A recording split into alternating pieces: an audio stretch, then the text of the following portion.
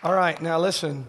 My voice today is pretty much akin to fingernails on a chalkboard, and this is your last chance to escape. No, I'm kidding. You can escape anytime you want. I actually feel good, but I had no vocal output at all 3 days ago. So this is actually a miraculous gift. It doesn't sound like a miraculous gift, but it is. It doesn't hurt. So stop wincing. Except for your own pain, but don't worry about me. But let's do pray that it lasts through the whole service. They did record the last hour, so that if this goes out, I'll just pantomime. It'll be like Vanilla Ice. I'll just mouth the words. Let's pray. Father, thank you for this chance to gather. We do pray for vocal strength, and especially I pray for my friends, that they will be able to focus on your scripture and learn and be blessed in a depth of your presence and your word, your power in their lives, despite my very broken vessel.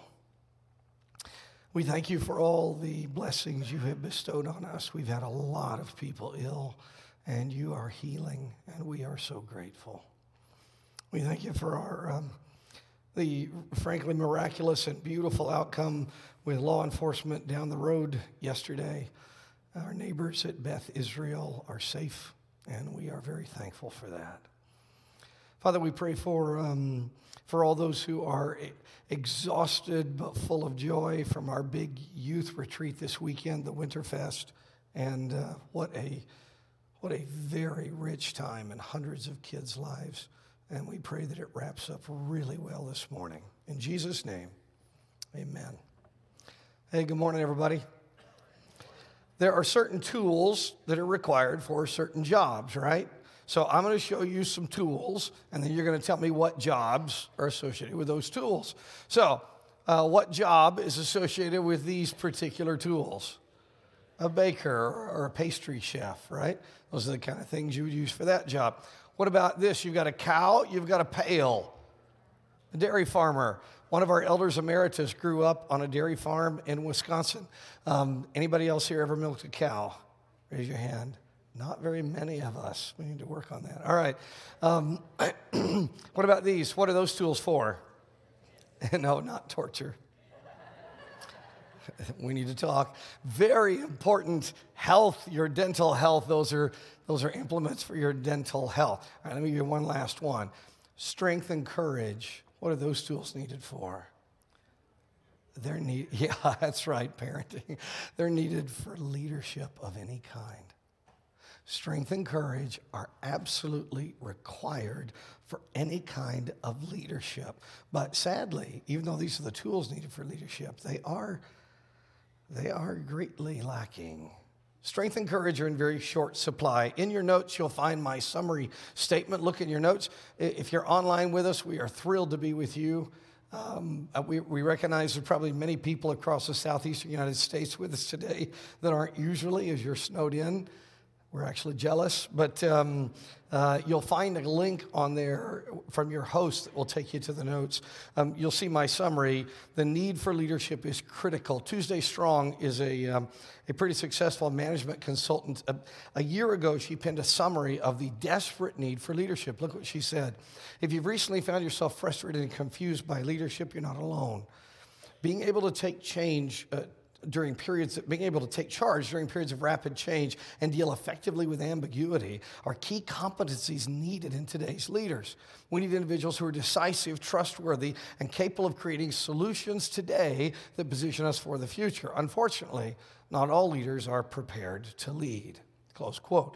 We need leadership that is sound in our countries, in our homes, in our businesses, our neighborhoods, our churches. A generation ago, Ronald Reagan very bravely demanded, Mr. Gorbachev, tear down this wall, right?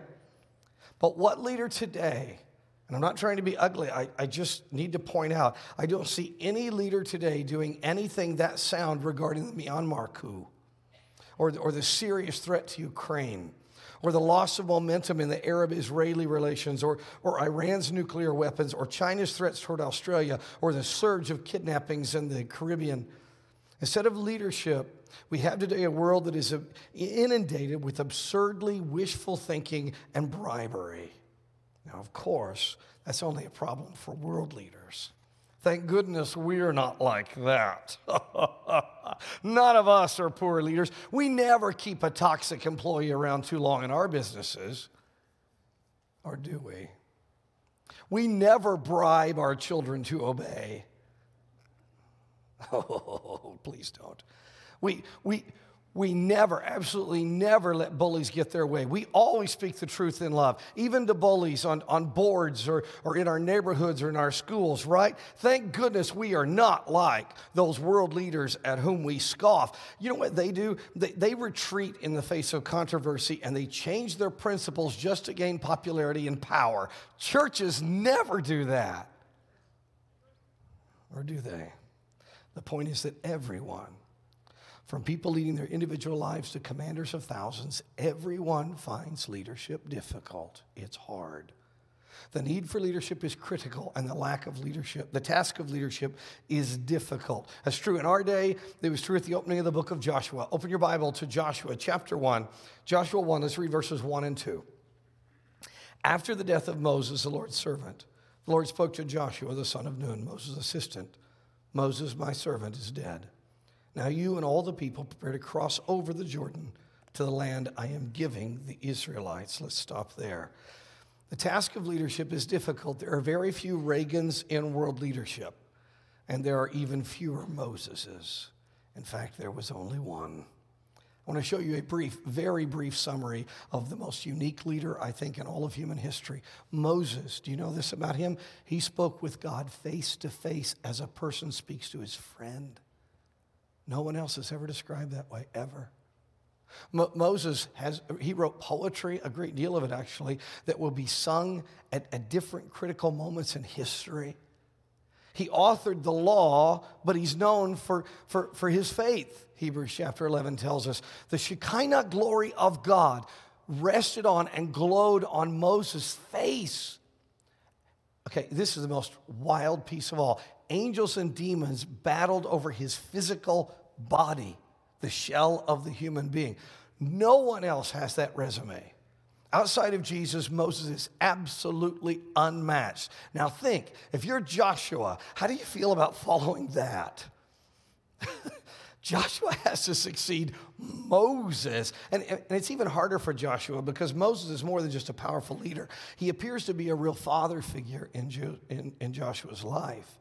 Joshua's family, even his grandfather, who was the head of their tribe, the chieftain of their tribe, rejected Joshua and sided with the fools when only Joshua and Caleb stood with Moses and God's word. Moses is very important in his life. Now, whomever he follows, sound leadership is going to be very difficult in Joshua's situation. I just grabbed a few. I want to show you a few particular obstacles that Joshua faces. In Joshua's day, here's what God's people were doing. They were offering salvation. They were offering salvation by trust, by faith in joining Israel and Yahweh. It was being roundly rejected. Very, very, very few people accepted it. One remarkable lady named Rahab we'll meet in a few days. They're being excluded from their inheritance, from the heritage of their ancestors. They're in this weird situation. There's a strange shift in world politics. There's a real void in world power. And they're having to raise families and build businesses in this strange new world, right? Now, as you likely observed, as I read those are very similar to what Christians face in many countries today. Something that Tim Keller noted not long ago. Tim Keller, pastor of Redeemer Presbyterian Church in New York City. He was one of the great leaders of the early 21st century. After his retirement and his cancer diagnosis, Keller shared the following in an interview. He actually said a great deal. I'm going to summarize. Tim, he really needed a better editor. Anyway, the interview was done by Sophia Lee, and she asked this very prescient question. What do you see as the greatest threat to modern-day Christians? This was Keller's answer. In the U.S., I think the second greatest threat is a new progressive secular ideology that is coming to dominate the academy, the government, the corporate world, and the mainstream media. It is against freedom of speech and deeply opposed to religious people expressing or practicing many aspects of their faith in public. However, Keller said, the first and greatest threat is the failure of the American church itself. He had a number of things here. I've just chosen 3. The mainline church wedded itself to liberal political parties, and the evangelical church has done that with conservative political parties. As a result, he went on to say, I'll read him, we are now seen as nothing but a power politic bloc. Secondly, there have been egregious examples of hypocrisy with many prominent church leaders, and the church has failed in the Great Commission. It has not discovered a way to evangelize a post-Christian secular culture, close quote, indeed. And that is very similar to Joshua's situation.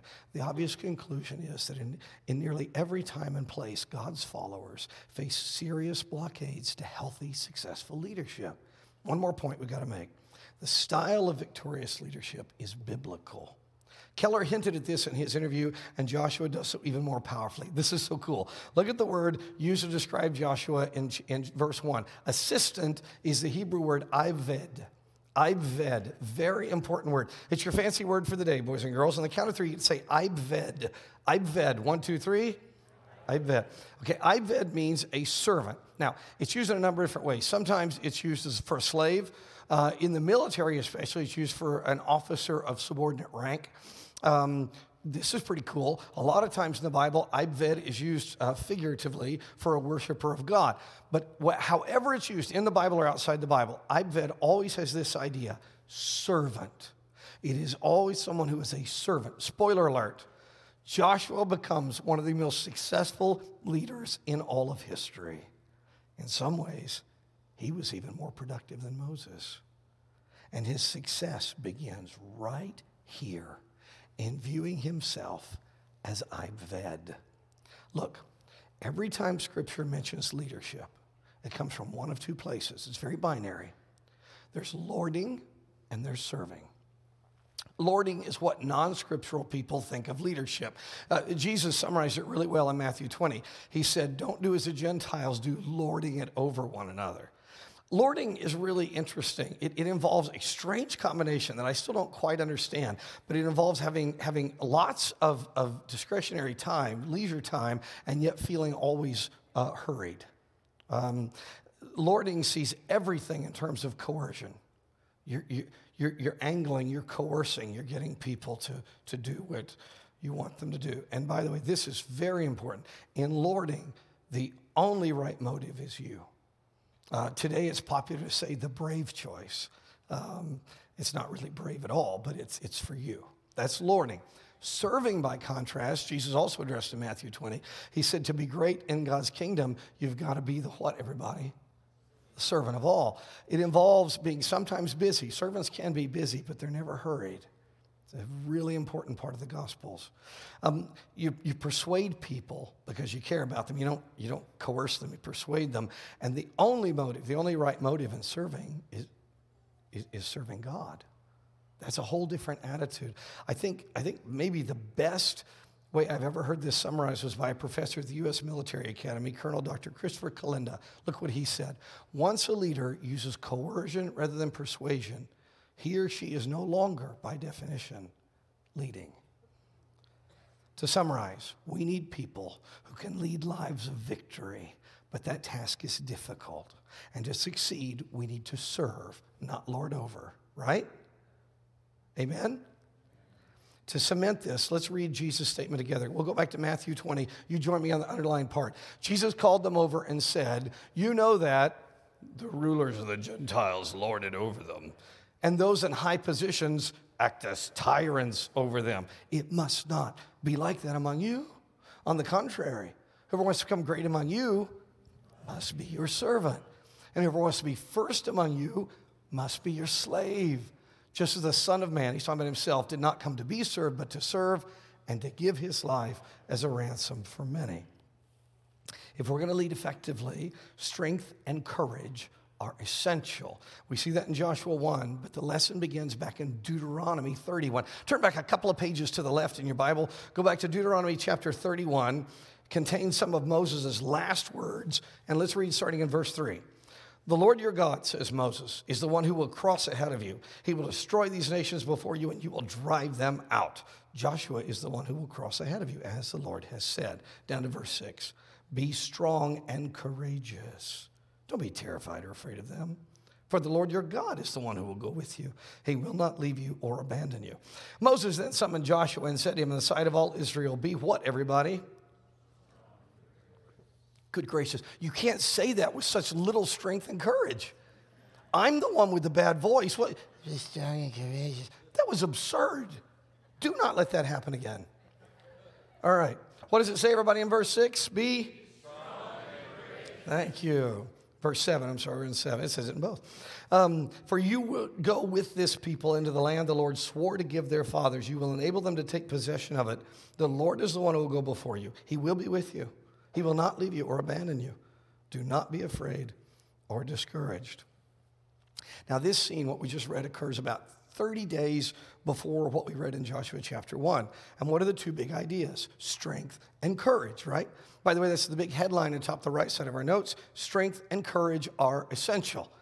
Now, that brings up the thought, I know you're asking in your Ronald Reagan imitation, you're asking, well, that settles it, doesn't it?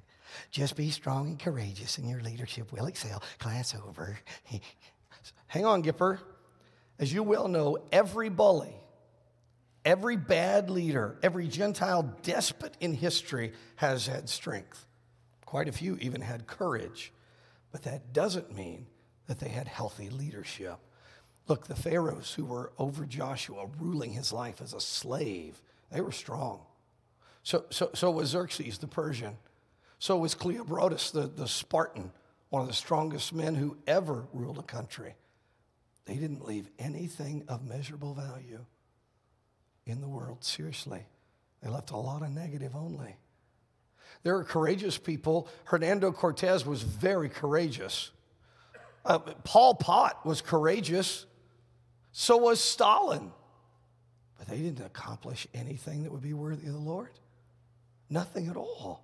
There's no lasting impact. You need strength and courage, but strength and courage has to be built on something. So look at Deuteronomy 31. What are strength and courage built on? Let's start right here. If you look at that passage, you'll see that they are inextricably, the real kind of strength and courage that makes a difference are inextricably connected to the presence of the Lord. Look. Verse 3, God calls for strength and courage, and the context shows where Joshua's strength and courage come from, the presence of Yahweh. In verse 7, Moses speaks God's word to Joshua. Be what, everybody? Much better. Where can Joshua possibly find enough strength and courage for the hard tasks in front of him? From the presence of God. As our pulpit team talked about this, Martin McDonald shared this, Jim. He said, at the fountainhead of strength and courage are faith and trust. It is not dependence on our own abilities or strengths, but in God, his promises and abilities, close quote. Just think back to what Joshua has learned in his life. I received a lot of great feedback over the past few days in response to the homework I gave last time. They were all wonderful, really great letters. Tim Chase specifically wrote me a very long letter. He needs an editor worse than Keller does. Anyway, he wrote me a long letter about how Joshua had been prepared for strength and courage. Here's my summary of Tim's really wonderful note. He said, Joshua got front row seats to some pretty up-close moments with God's presence. He accompanied Moses up Sinai to receive the law. He stood in the tent of the God meetings. He led a contingent of troops against the Amalekites where God's supernatural power provided victory. Joshua saw the curse of the venomous snakes and the Lord's miraculous healing. He witnessed fire from heaven consume the outskirts of the camp. Tim then closed with this. He said, sorry for the semi-long ramble of observations, but I figured if you're going to assign me homework, I'll subject you to its results. I did ask for it. As Joshua experienced and as he was told, strength and courage come from Yahweh's presence. If you want to make a difference in life, strength and courage aren't enough as the world sees it. It's got to come from Yahweh's presence and, in your notes, be founded on God's promises. All right, turn back over to Joshua 1, and let's read more of our thought section. Let's start at the beginning again. After the death of Moses, the Lord's servant, the Lord spoke to Joshua, the son of Nun, Moses' assistant. Moses, my servant, is dead. Now you and all the people prepare to cross over the Jordan to the land I'm giving the Israelites, giving you every place where the sole of your foot treads, just as I promised Moses. Your territory will be from the wilderness and Lebanon to the great river, the Euphrates River, all the land of the Hittites and west of the Mediterranean Sea. No one will be able to stand against you as long as you live. I'll be with you, just as I was with Moses. I will not leave you or abandon you. Be strong and courageous, for you will distribute the land I swore to their fathers to give them as an inheritance. God's promises. The first thing that jumps out to me here is God's promise of land. Look up at the map here. This is the land which was granted to Abraham. Abraham and his offspring possessed this land through a kind of law that is not understood very well today, although it still exists in many law codes, through the ownership of improvement. God granted this land to Abraham, and he and his offspring did the most important kind of improvement you could do in the ancient Near East. They dug wells. Do you ever wonder why in your Bible it talks about wells being dug so much? Because that's how you showed ownership of property, right? Notice how massive this land is. Now, there's some uncertainty. We don't know. In the Genesis passage, he tells Abram and his offspring that the western boundary is going to be the river of Egypt. We don't really know if that means the Nile or the Suez area or maybe even something up here at the Negev. I think most likely it's the Nile. We don't know how far east, because it's not said, how far east the territory would have extended into the wilderness, the desert. We know that the northeastern boundary is the Euphrates, but then he said, you read this, all the land of the Hittites. That causes lots of debate among Bible scholars because the Hittites at the time of Abraham, they controlled this Anatolian, what we call Turkey today, the heartland of Asia Minor and much of Asia Minor. And they also controlled this area right here. It's probably most likely that when he says land of the Hittites, he's referring to this area here where the Kurds live today. Actually, we have people from this part of the world that study with us. Hello to any Kurds studying with us today. They cover 3 different countries in their territory, but I could be wrong. It may not just mean this area where the Hittites were that Abraham met. Those were the ones he knew. It may mean the whole Hittite territory, in which case Israel's promised land is going to be inclusive of all of modern Turkey. Isn't that amazing? Now, this is an unconditional promise that was given to Abraham. It was repeated to his son, repeated to his grandson, and then again spoken through Moses and Joshua. Strength and courage come from God's promises. He promised land, and God made some very specific guarantees to Joshua. Look at his pledges here that we just read. No person will be able to stand before Joshua. Wow. Yahweh will be with him. God will not fail him. God will not forsake him. Isn't that amazing? Now, I need to cover a quick word on God's promises. Look, in every contract ever written, promises fall into 2 kinds of categories, the unconditional and the conditional. Same thing's true of God's promises. They fall into 2 categories. Unconditional promises, when you see those in the Bible, means there's no condition around it. There's no attached expectation. Okay? For fulfillment, nothing needs to be done by the recipient, all right? These are called unilateral covenants. They're guaranteed. Conditional covenants are very different. They have give and take. The fulfillment demands reciprocal action on the other part. It's always detailed in the text of the agreement, of the covenant. These are called bilateral agreements, okay?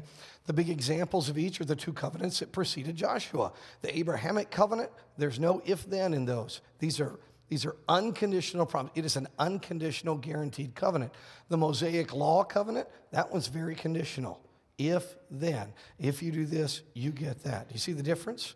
All right. When God promises Joshua that he's going to distribute this land, it's an expectation of the Abrahamic land covenant made 400 years earlier. But look carefully. The land promise, as it is framed through Moses and Joshua, contains a conditional aspect as well. The Israelites have to take possession. If they follow their Mosaic covenant faithfully, they will take possession of the land as intended. If they don't, the Abrahamic covenant was unconditional. It will happen, but not under them. It'll have to wait. want you to look back at Deuteronomy. A little bit earlier, Deuteronomy chapter 28, the Israelites are experiencing an electric moment. The people are gathered on these two massive hillsides, Mount Ebal and Mount Gerizim. Millions of people with this incredibly orchestrated, the only way I can think to describe it, this is the greatest pep rally in human history, okay? The A&M Yell leaders have nothing on what happened in Deuteronomy 28. Just an amazing scene. And as they're going back and forth reciting the covenant, Moses says this. When they finish, Yahweh says this through Moses. The Lord will make you the head and not the tail. You will only move upward and never downward if, see that conditional word? If you listen to the Lord your God's commands I'm giving you today and are careful to follow them. Do not turn aside to the right or to the left from all the things I'm commanding you today, and do not follow other gods to worship them. But if you do not obey the Lord your God by carefully following the commands and statutes I'm giving today, these curses, that's part of what they were doing in the pep rally, will come and overtake you. Down to verse 33. A people you don't know will eat your land's produce and everything you've labored for. You will only be oppressed and crushed continually. Down to verse 63. You'll be ripped out from the land that you're entering to possess. The Lord will scatter you among all the peoples from one end of the earth to the other. Now, you people who know the Bible, tell me, after Joshua's death, did Israel keep the law and fulfill those conditional promises, what we just read in Deuteronomy 28? Did Israel do that, yes or no? No, they did not. Therefore, their boundaries through the history of Israel have never come close to God's unconditional promise to Abraham. Now, thankfully, the Old Testament prophets remind us that that original unconditional covenant will be fulfilled. It will be fulfilled in Messiah's kingdom. Here's how my old teacher, Dan Campbell, summarized it. Don Campbell said, the territory conquered and possessed in the time of Joshua was much less than what was promised in Genesis 15. Even in the time of David and Solomon, when Israeli land reached its greatest extent, the outlying districts were only faintly within Israel's sphere of influence and never under Israel's control. When will the nation of Israel fully possess the land? The prophets have declared that at the time of Christ's return to earth, he will gather the Jews and reign in the land over a converted and redeemed Israel. Full and complete possession of the land awaits that day. Amen? Strength and courage are reliably found in God's presence, in his promises, both the unconditional ones and the conditional ones. And fortitude comes, third thing we need for real strength and courage, through God's direction in his word. Okay, back to Joshua 1 with you. Turn back to Joshua 1. Let's finish our section. Verse 7. Above all, be strong and courageous to observe carefully the whole instruction my servant Moses commanded you. Do not turn from it to the right or the left, so that you will have success wherever you go. This book of instruction must not depart from your mouth. You're to meditate on it day and night, so that you may carefully observe everything written in it, for then you will prosper and succeed in whatever you do. Haven't I commanded you? Be what, everybody? That was good. I still think the people at home are probably louder. Do not be afraid or discouraged, for the Lord your God is with you wherever you go. You know, there's a unique nature to God's written word. Back in Deuteronomy, we learned that God's words were kept in a book beside the Ark of the Covenant. When they had that great big pep rally, they built these altars, and God's words were written on the altars. Verse 8 is not figurative. It is very literally a scroll. We translate book of instruction. There is a singularity of obedience regarding God's word. Nothing else is like it. The source of success is in following God's word. That's why we need to be thinking and speaking it all the time. Years of forcing you to play Simon Says have all led up to this moment. Please stand if you are able. Stand up right now, please. Simon Says. I know we have people sitting with us that are from other cultures that don't play Simon Says. We're going to start a worldwide revolution as you take this back to your homes. These are the rules. I am Simon. You must look at Simon at all times. At all times. You must do whatever Simon says, but only when the command is preceded by what? Simon says. No matter what Simon does, no matter what's going on around you, do as Simon says. Are you ready? By the way, this is not an unconditional covenant. This is a conditional exercise. If you don't do what Simon says, then you have to sit down. If you do what Simon says, you have to remain standing. Simon says, touch your ears. Simon says, touch your elbows, touch your ears. All right.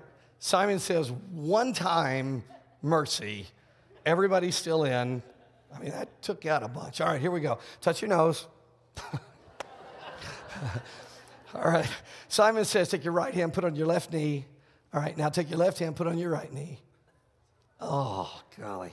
Simon says, take your left hand, put on your right knee. Simon says, switch them back. Simon says, look at Simon at all times. Gentlemen in the middle of the room with their heads down. Yes, Simon is up here. Simon says, touch your elbows. All right. That's your shoulders. Simon says, touch your left elbow with your right hand and touch your nose with your left hand. Okay, got it? All right. Simon says, switch, right elbow, left hand, nose. We used to do a song called Wadaliacha with this all the time. Okay, switch it back. Yeah. All right, now switch it back. Oh, that's ugly. All right, Simon says, clap 5 times. Now, one more. Simon says, give yourselves a hand. That was really nice. Simon says, sit down. Like Simon says, verses 7 through 9 are conditional. Now look at it. Because of God's unconditional presence, the presence of God is unconditional. Because of that, Joshua has the power to fulfill the conditional command and live his life scripturally. But he's got to do what God says. Only if he does so will he prosper and succeed. Again, Deuteronomy anticipated all of Joshua 1. There's a great passage in Deuteronomy 29. God says this, when someone hears the words of this oath, he may consider himself exempt, thinking, I'll have peace even though I follow my own stubborn heart. This will lead to the destruction. By contrast to that destruction, Joshua can experience success and prosperity. Look at verse 8. The 2 words we render, success and prosperity, are forms of these nouns, salahal and sakhal. Salahal is an odd term. Experts argue over its beginnings, but they all agree that it means to break through. It was employed in battle for that wonderful, rare moment when your army managed to break through the line of the other army, and thus you could roll them up. So, of course, over time, it came to indicate prosperity or victory. Sachal was originally a Semitic word for being skillful, for being wise, for being prudent. So it kind of makes sense that this morphed into a term for success. Now, here's what intrigues me. Look at Joshua 1:8. It's declaring that life's success, life's skillfulness doesn't come from just being well-educated. It doesn't come from just being experienced, from studying your situation or your task. Those may be important, but it comes from studying Scripture and your situation. Now, as you're cheering right now, I know in your Hebrew pep rally voice, you're saying, what about us? Right? That's what you're doing. Okay, good. Great question. It takes us to the logical application here. In a beautiful parallel to Joshua, the Christian strength and courage is founded on the same things. Let's start with God's promises to Christians. There are too many for us to cover in a morning, but here's what we can do. We can learn to look for God's promises in Scripture, both the unconditional ones and the conditional ones. You'll see the if, the when, the conditions. You'll also see ones that are unconditional. All right? In general, this is just in general, conditional promises that apply to Christians can be found mostly in the wisdom books of the Old Testament, especially Psalms and Proverbs. For example, Proverbs 16 has a statement of fact. It works like a promise for all of God's people of all times. Proverbs 16, read verse 20 with me, please. The one who trusts in the Lord will be happy. Do you see the condition? You got to trust in the Lord. Then there's happiness. Now, in general, again, this is in general, the unconditional promises for Christians are found in the New Testament. I just grabbed a few. Here's a few of them. We have unity in Jesus. Did you know that? I mean, we have to maintain it. We should foster it. But you don't ever need to create unity. That's absurd. It's a fact. You just need to build on it. Jesus will remain faithful. There's no condition on that promise. Jesus Christ is the same yesterday and today and forever. We're told that trials and testings that we all run into produce endurance. Jesus is the Lord of Lords and the King of Kings. This is one of my favorites, Revelation 22. In the New Jerusalem, when we are translated into our permanent state, there is no longer going to be any curse. You know, when Moses did that great pep rally on Ebal and Gerizim, every time he spoke God's words, the people said amen. Can I get an amen for those? Amen, amen. Now, there exists a number of very ugly modern problems where people misapply or warp God's promises. I wish I could address them all. I only have time to address one heresy, so I picked this one, something called process theology. It has become somewhat popular among churches to speak of God as if he were in process, as if he did not fully know what would occur, or he didn't really have power over all events. A British mathematician named Alfred Whitehead started this whole phenomenon. Whitehead was a gifted mathematician. He was really bothered by the uncertainty of what we now call quantum mathematics. So what he decided was that because he saw such uncertainty in quantum mathematics, God is not really in charge. At least, he's not in charge of anything that human beings might find negative. So what he did was he twisted a few verses of Scripture, and he threw in a little Plato and a little Einstein. He invented a new God, a God who is very changeable. He's not immutable at all. Of course, you know, I hope that doesn't work.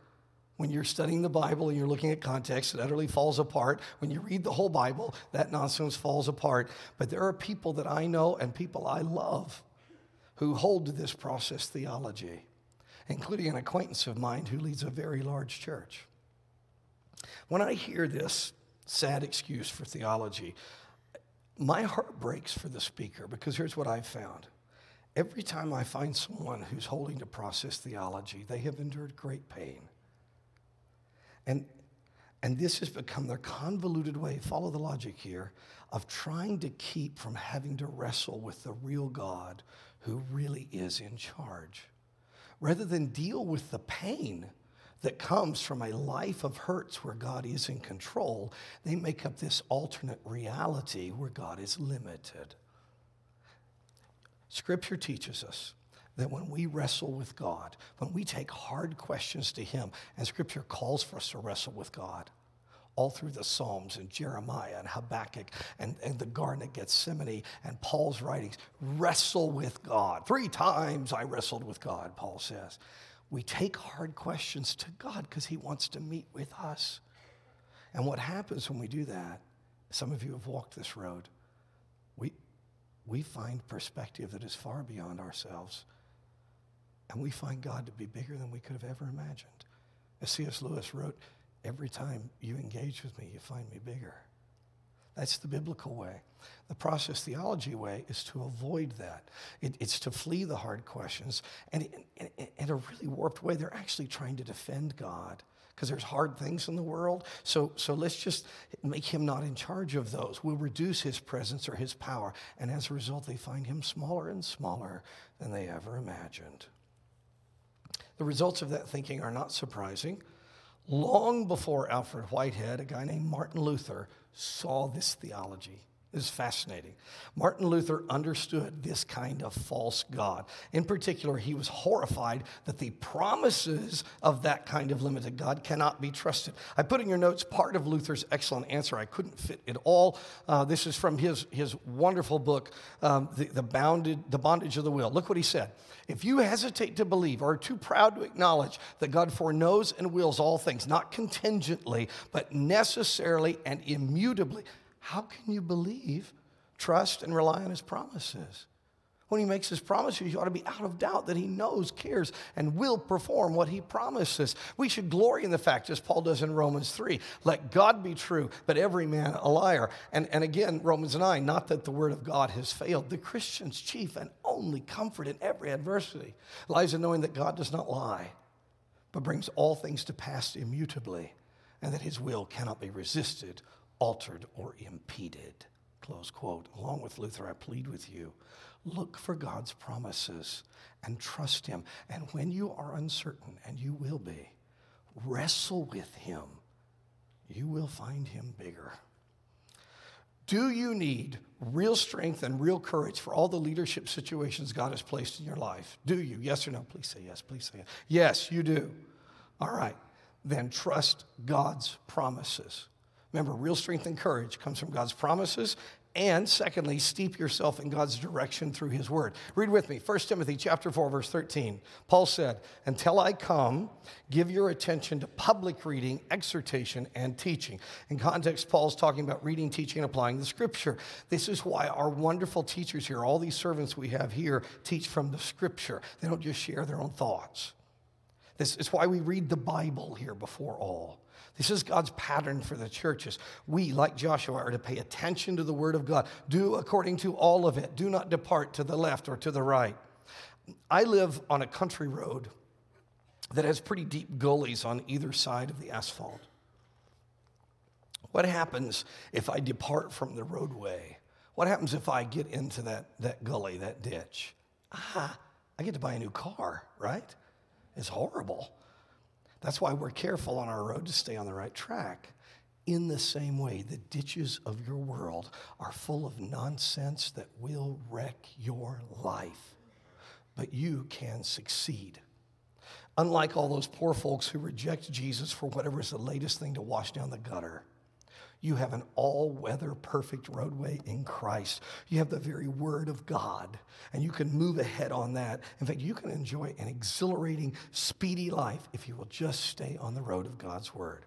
Strength and courage, real lasting strength and courage found on God's promises to Christians, God's direction through his word, and thirdly, God's unfailing presence for us just as for Joshua. Here, read with me again, the mission of Frisco Bible. All together, this is our mission. We are redeemed community, doing the Great Commission by the power of the Holy Spirit for the glory of God. Now, that Great Commission that we talk about is Jesus' command in Matthew 28. Look what he said. Go therefore, make disciples of all the nations, baptizing them in the name of the Father and of the Son and of the Holy Spirit, teaching them to observe everything I have commanded you. And remember, I am with you how long, everybody? Always, even to the end of the age. God is on hand to empower what he commands. Here we learn that Jesus is with us always, in spirit now and physically upon his return. By the way, there's other passages that show that the Holy Spirit of God is also indwelling and with every single believer in Jesus. Scripture tells us that God the Father is omnipotent. He is all-powerful, and he is everywhere. He is omnipresent in our lives. When we really absorb this triune truth of God with us, it gives us strength and courage. It changes everything. For example, Psalm 55. One of David's terrible songs of pain. He was betrayed by a friend. And yet, God's presence gives David such strength that even in his wounded state, he wrote this. Read it with me. Psalm 55:22. Cast your burden on the Lord, and he will sustain you. He will never allow the righteous to be shaken. Many of us here have been wounded deeply, and we echo that strength of David's. We know that when we cast our cares on the Lord, he promises to be present, and he is. He sustains us. The Apostle Paul lived under intense persecution, and yet he found incredible courage and strength because of God's presence and love. And under the guidance of the Holy Spirit, he said this to you. He said this to you. Here's how you find strength and courage. Remember this. Romans chapter 8. No, in all these things, and he's just talked about perils and famine and sword, we are more than conquerors through him who loved us. For I am persuaded that neither death nor life, nor angels, nor rulers, nor things present, nor things to come, nor powers, nor height, nor depth, nor any other created thing will be able to separate us from the love of God that is in Christ Jesus our Lord. All God's people said, if you trust Jesus, that is true for you as well. Know it. Absorb it. His presence is your lifeline to strength and courage. Pray with me. Pray with me. I'm going to pray this. I recommend you join me. Because you are with me, Lord, I will commit to prepare for crossing into spiritual battles. I will follow Yeshua, Jesus, our Joshua. And through your presence and the direction of your word and your promises, both the unconditional and conditional, I will be strong and courageous for the work you put before me. In Jesus' name.